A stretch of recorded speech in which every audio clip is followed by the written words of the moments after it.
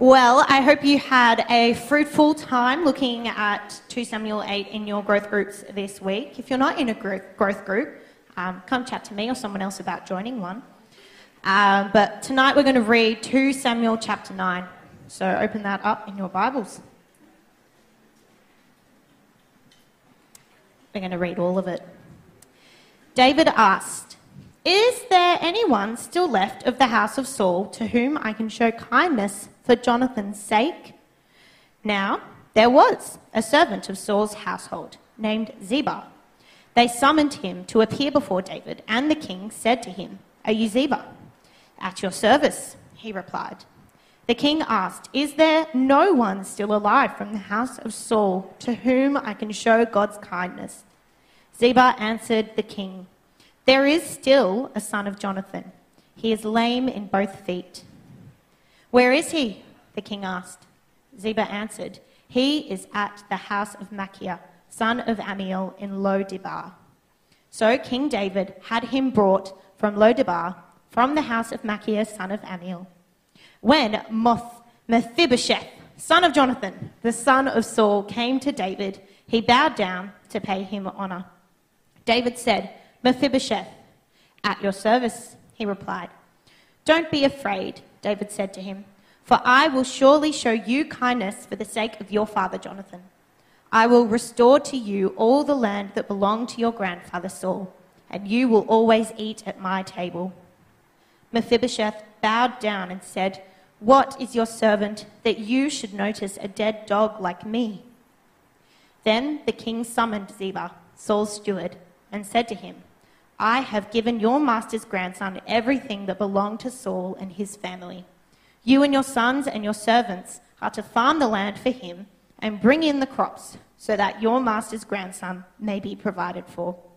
And Mephibosheth, grandson of your master, will always eat at my table." Now Ziba had 15 sons and 20 servants. Then Ziba said to the king, "Your servant will do whatever my lord, the king, commands his servants to do." So Mephibosheth ate at David's table like one of the king's sons. Mephibosheth had a young son named Micah, and all the members of Ziba's household were servants of Mephibosheth. And Mephibosheth lived in Jerusalem because he always ate at the king's table. He was lame in both feet. Oh, I've got no idea. Folks, what is God really like? What is God really like? If we were to head out of here as a big group and go and just meet people on the streets, we'd get all sorts of different reactions. Some people would say a slightly snarky, disinterested being. Others, one who I pray to only rarely, but who rarely answers my prayers and doesn't help me very much at all, actually. Others might say, "Isn't he the bloke who you go up to heaven and he's going to weigh up, did I do enough good things or more bad things, and I'll get to either go to heaven or to that other place?" What is God really like? Other people might say, in answer to the question, what is God really like? He's just confused. I mean, have you noticed how many religions there are out there? And if there's one God over all these religions, why is he sort of putting forth so many different ideas, and does he just need a psychologist? Is that what needs to happen? And then other people would say, in answer to the question, what is God really like? He's non-existent. He's the stuff of superstitions and myths. Now, I'm sure there are a million other responses on top of those ones that we could find out there, and I'm looking forward to next June when the census data comes out and we can have a look at just, what Australians are thinking about church and religion and God and all those sorts of things. It'd be a really good question to think about, but this evening I'm more interested in something else. I'm actually more interested this evening in your answer to the question. Well, who do you picture God as? What do you think God is really like? What's going in your heart? What's going on in your mind? How do you answer the question? What is God? really like?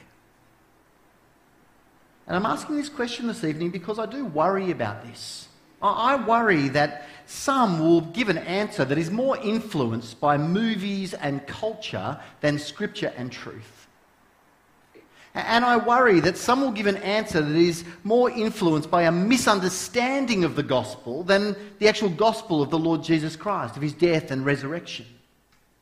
And more than that, I worry that some of us live in fear, without any real assurance of salvation. You might be sitting there tonight thinking to yourself, I hope I get into whatever heaven is. And then I also worry that some just live in this aloof arrogance because you feel like you've got God figured out. And so you don't need to worry. So tonight we pause. We look into 2 Samuel 9 and we see what God reveals of himself here. So we can answer the question, what is God really like? And live in accordance with that reality. So 2 Samuel 9, verse 1, have it open in the Bible in front of you, take some notes, it's on the screen. Let's go in verse 1. David asked, is there anyone still left of the house of Saul to whom I can show kindness for Jonathan's sake? Now, on the face of it, David's question there in verse 1 looks like exactly the sort of thing you'd expect God's king to say, especially a king who, as we saw last week, has acknowledged the sovereignty of the Lord. But there is a dual context we must pay attention to here to understand just how this story plays out.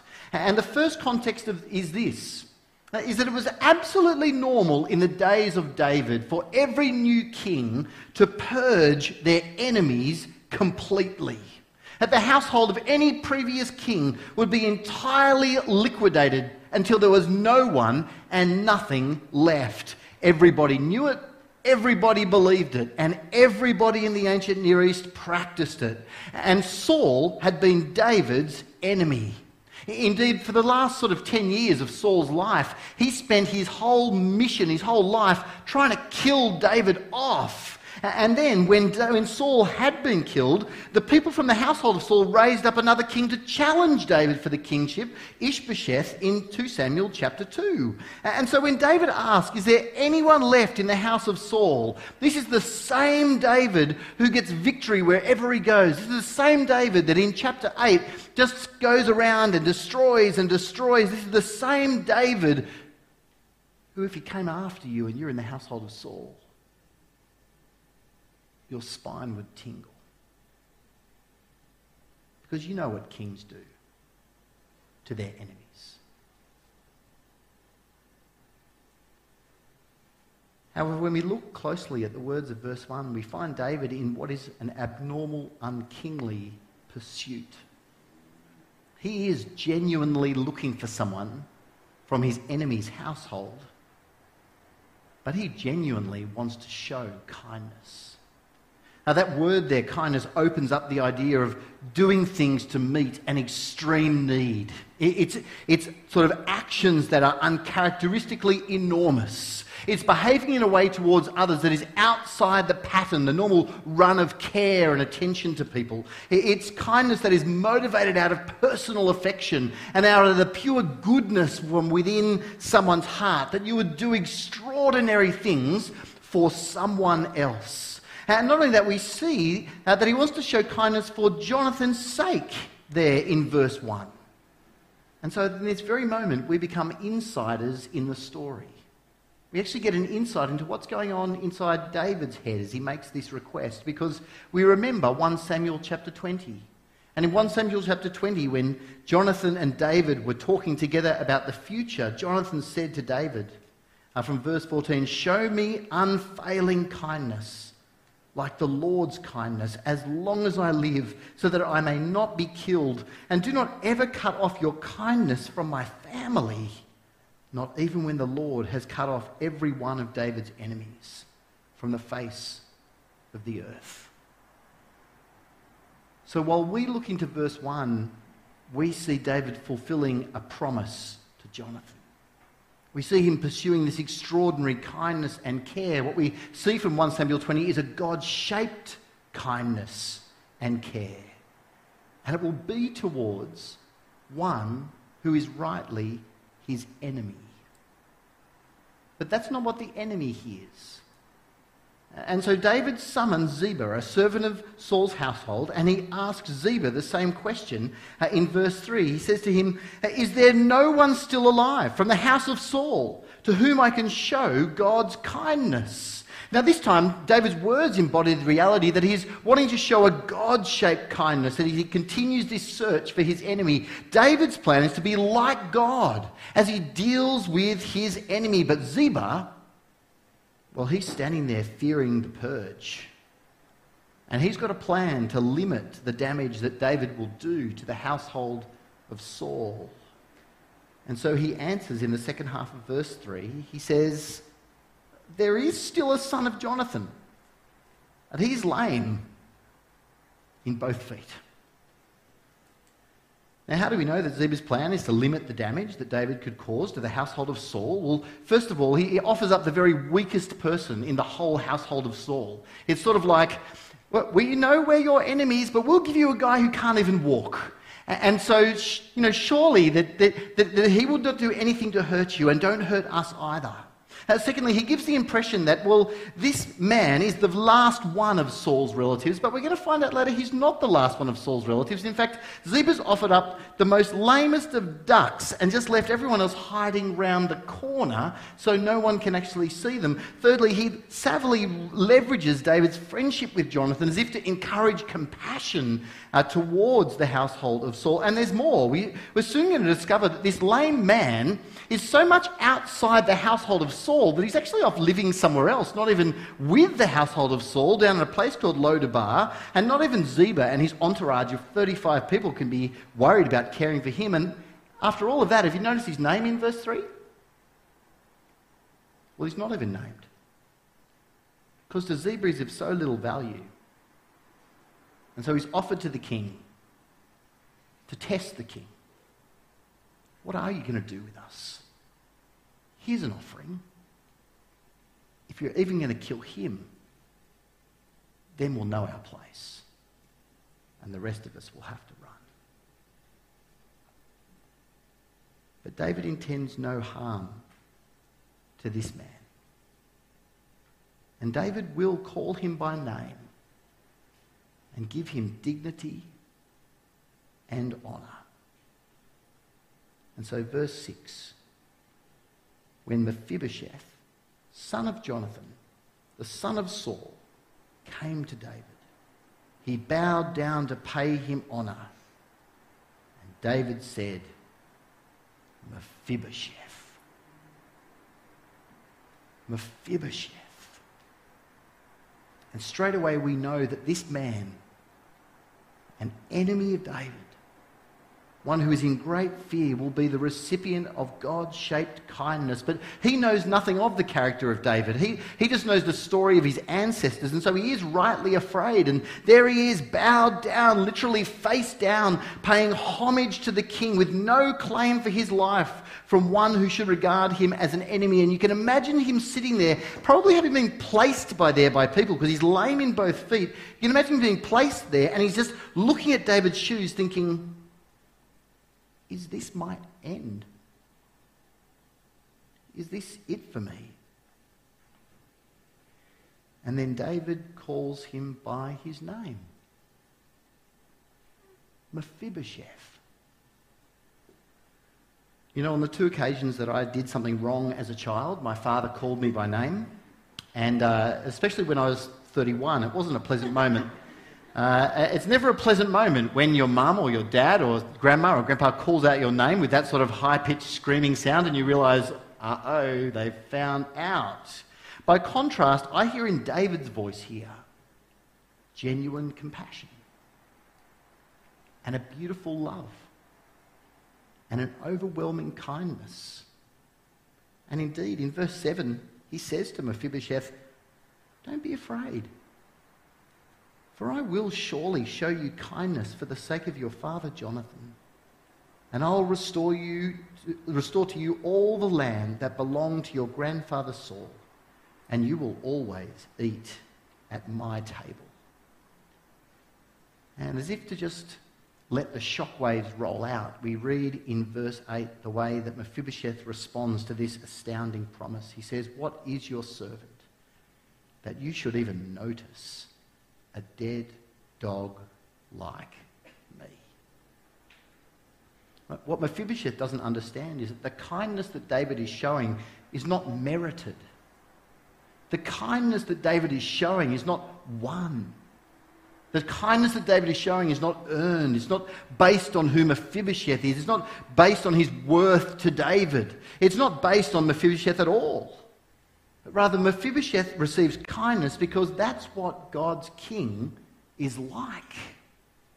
Imperfect though David is, he assures Mephibosheth that his kindness is no flash in the pan, but that he will always show kindness to him. Now look with me from verse 9, how the chapter finishes. David says, "The king summoned Ziba, Saul's steward, and said to him, 'I've given your master's grandson everything that belonged to Saul and his family. You and your sons and your servants are to farm the land for him and bring in the crops so that your master's grandson may be provided for, and Mephibosheth, grandson of your master, will always eat at my table.'" Verse 11, "Your servant Ziba says, will do whatever the Lord, my king, commands his servant to do." So Mephibosheth ate at David's table like one of David's sons. And Mephibosheth had a young son named Micah. And so the blessing that has come through David actually starts to become generational as this is passed on to the next, his young son, Micah. And all the members of Ziba's household were servants of Mephibosheth, and Mephibosheth lived in Jerusalem because he always ate at the king's table. What you see there is God-shaped, loving kindness. So what is God really like? He's like David is towards Mephibosheth. And what we see in David here, we're able to learn of God. And it's this, that his heart is more open to you than you might imagine. That God's hands are outstretched and ready to take you in. That his love is unfettered and unfathomable even for one who would be an enemy. That God's love stretches even that far. And yet many who call themselves believers, many who would darken the doors of a church, perhaps some or many of you here tonight don't quite believe this. Often we're more like the Mephibosheth of verse 6 and we're afraid. I mean, do you ever say to yourself as you think about your relationship with God and God's attitude towards you, do you ever think or say to yourself, "Oh, I'm too sinful for God"? Or "I'm too weak for God"? Or "I'm not like those other good Christians on the other side of the church"? I have so little knowledge of God. I could never be of use to God. I will never be good enough. I will never be enough for God. Perhaps you've got a secret. Something buried down deep in your soul. And you're clinging to that thing. And you're thinking to yourself, because of that thing, I could never be friends with God. I could never be at his table. Because of that thing, I'm never going to be worthy Friends, if this is you and you live afraid of God, uncertain of your future, unsure that you could be forgiven, even if in some small way you hear these voices, then let me share with you a beautiful little illustration from Gentle and Lowly by Dane Ortland that I've modified for our context. You know when you get into a car on a really hot summer's day and the air is scorching and it's scorching every part of your skin, and you sit in the chair and the chair is scorching and it's scorching your backside, and you put your hands on the steering wheel and the steering wheel is scorching and it's scorching your hands, and you think to yourself, the air conditioning, and so you turn on the air conditioning, you turn it all the way down to low and the fan all the way up to high. I want you to imagine that moment, except that you've got all the vents closed. And the air conditioning is blaring, but every vent is on zero. And the air is there, but you just won't let it in. And the problem is not the air. The air's just behind the little plastic flap. The problem is your readiness to receive it. Opening the vent will flood the car with cool. And that cool air is right there. It just needs to be accessed. Friends, that's the mercy of God toward you. It's there. It just needs to be accessed. This is the love of God towards you. It's there. It just needs to be accessed. This is the grace of God toward you. It's there. It just needs to be accessed. And here's the beautiful thing, that this mercy, this grace, this love, this kindness of God actually came here for you. In Titus chapter 3, Paul says, "For when the kindness and love of God our Saviour appeared..." Now that's an incredible little start to a sentence there, because essentially Paul is describing Jesus as the kindness and love of God. There he is, the kindness and love of God, our Saviour. When all of that appeared, well, that's Jesus. He saved us, not because of righteous things we had done, but because of his mercy. Do you see that? It's nothing to do with you, it's everything to do with him. And David showed this kindness to just one person, Mephibosheth. But when Jesus came, Jesus showed this kindness to everyone. He came for you. And he simply wants you to come to him, to find forgiveness in him. That's what it is to open the vents, is to come to Christ, to bring yourself before him, to pray to him, to ask him for forgiveness and hope. And you can be certain that it will come because he is lovingly kind. Rest assured, you are as sinful as you think you are.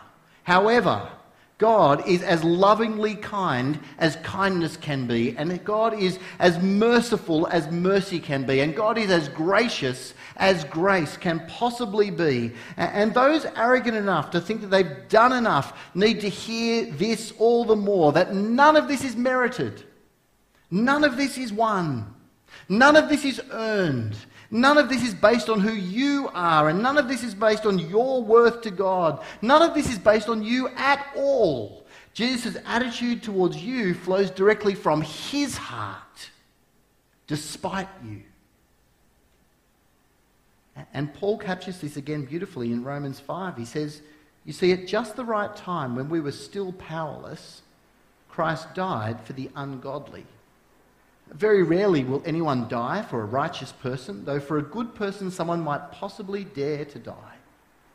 But God demonstrates his own love for us in this: while we were still sinners, Christ died for us.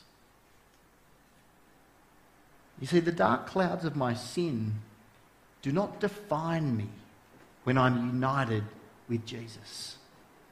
His punishment at the cross became my punishment, so I no longer look forward in fear, but look back to the cross, with rejoicing at the salvation that has been won. I no longer allow a fitful panic to arrive in my heart and build up, because I don't need to do more. I don't need to achieve more. I don't need to be more, because the heart of Christ that is toward me has calmed me into joy. And I can bring my up and down faith, and I can bring my up and down godliness, and it meets the kindness of Jesus and finds his settled heart that does not come and go like the sun in November.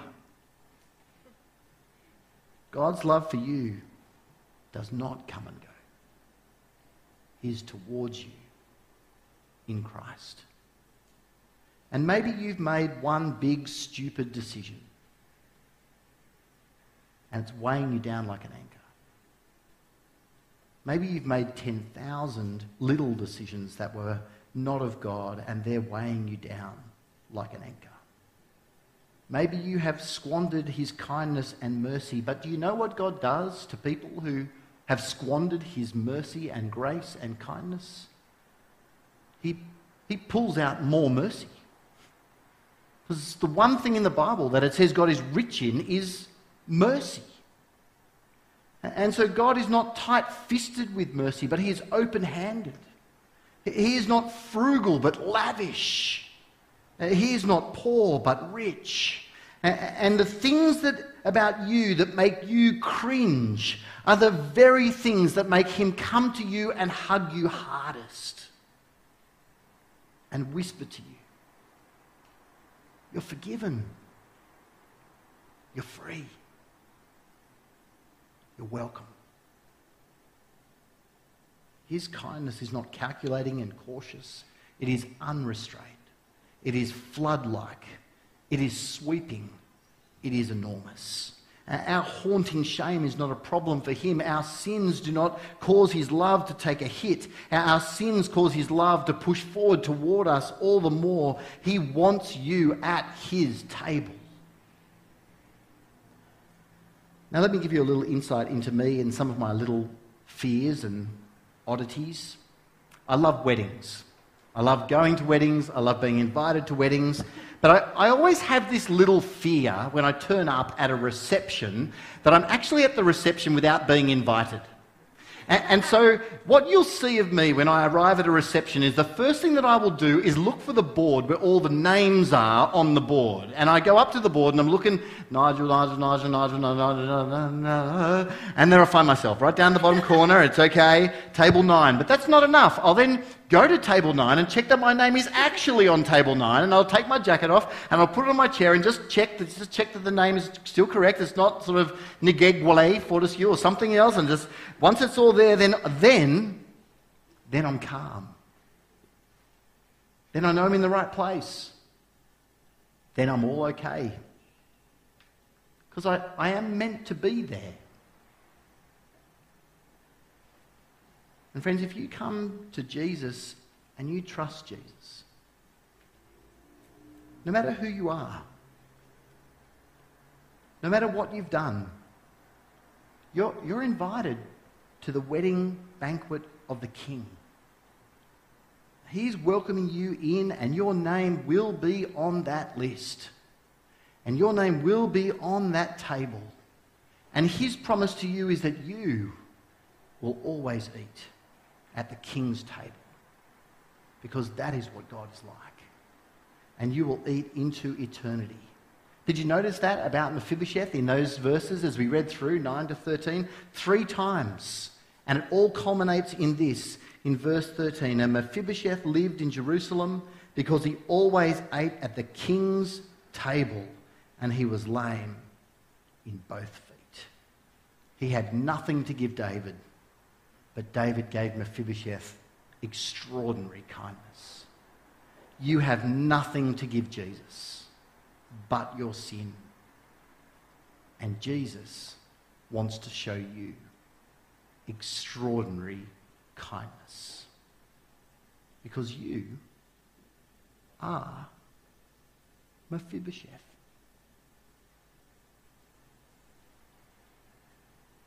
Now, you know, as I was studying this passage, there was a song that just kept running round and round inside my head. and one verse in particular, and it was from this one.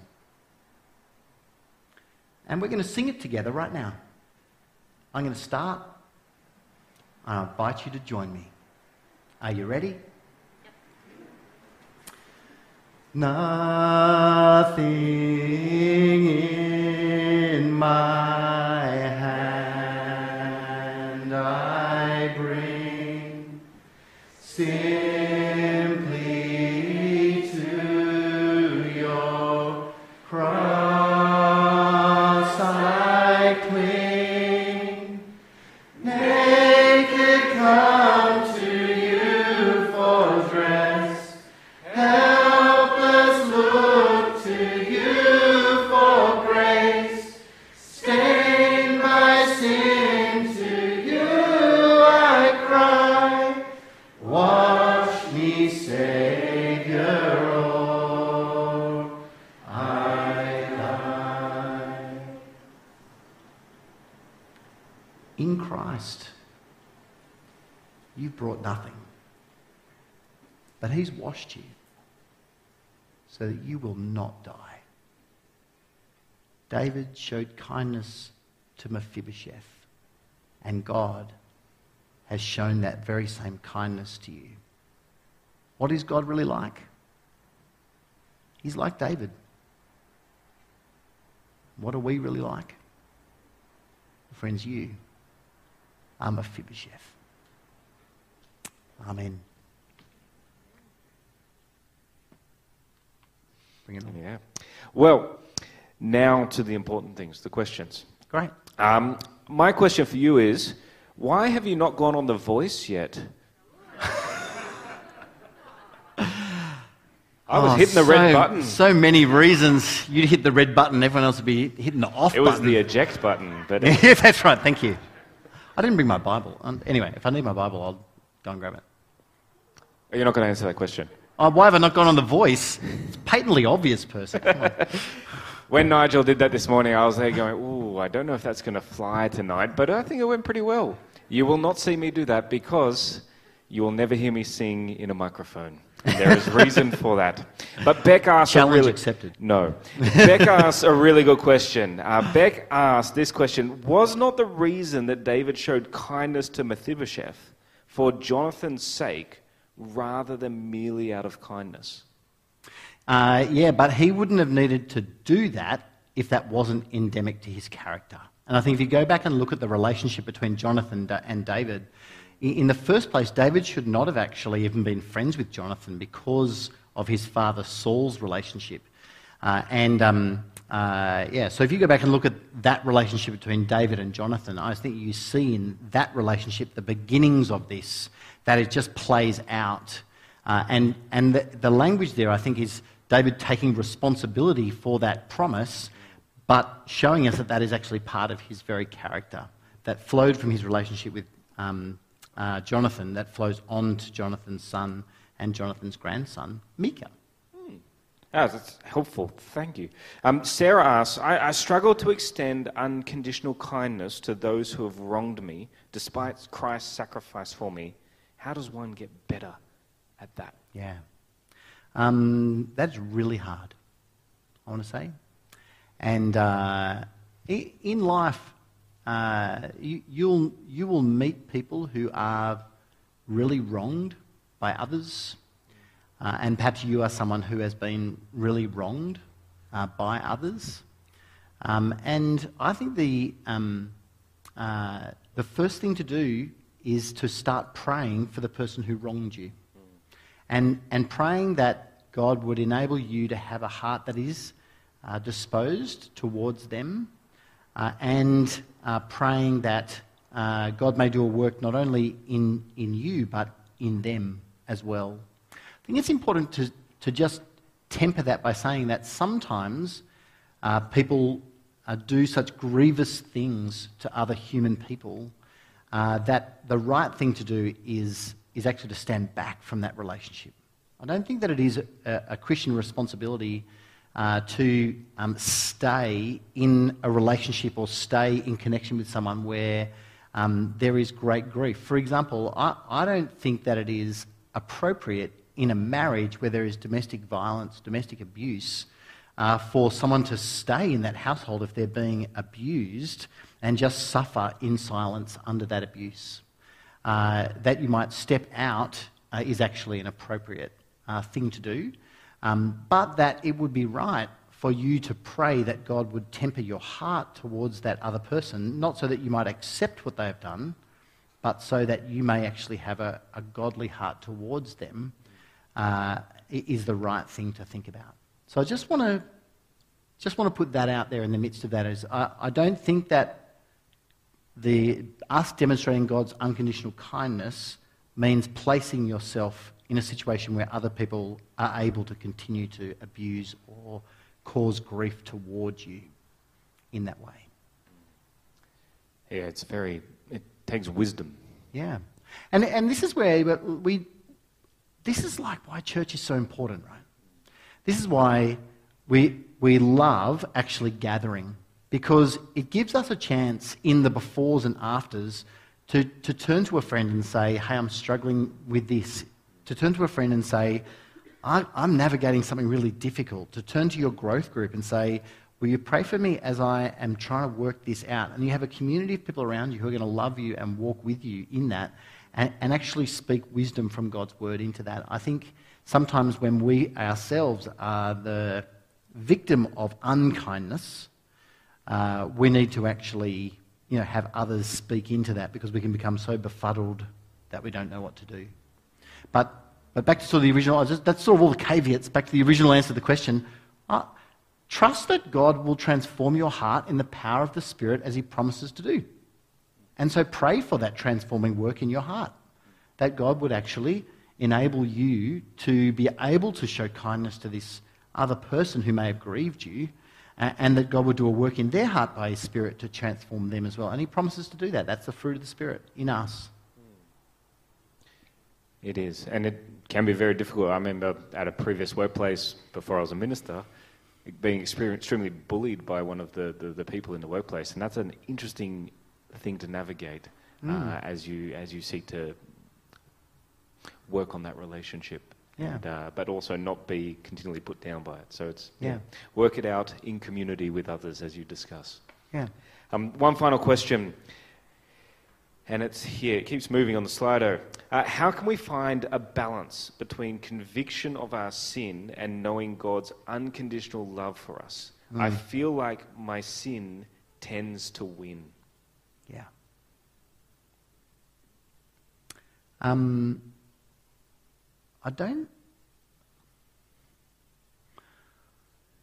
know that it's a balance. I think you need to let Jesus win.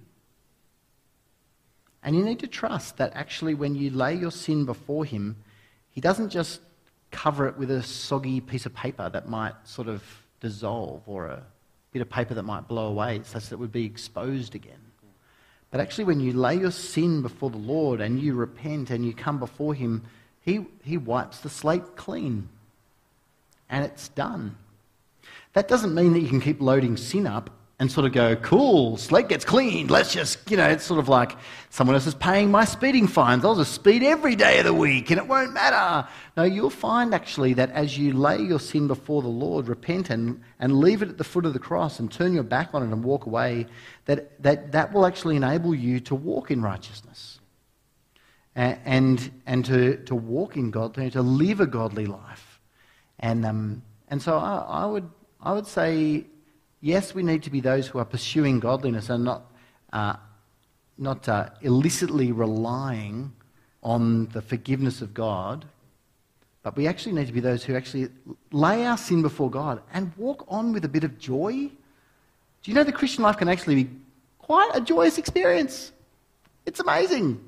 If you actually just lay your sin at the cross and go, I am forgiven, and I'm going to head out into this week, and I'm going to love Jesus and love people and serve people and do so with great confidence because Jesus loves me and I'm Mephibosheth and here I go.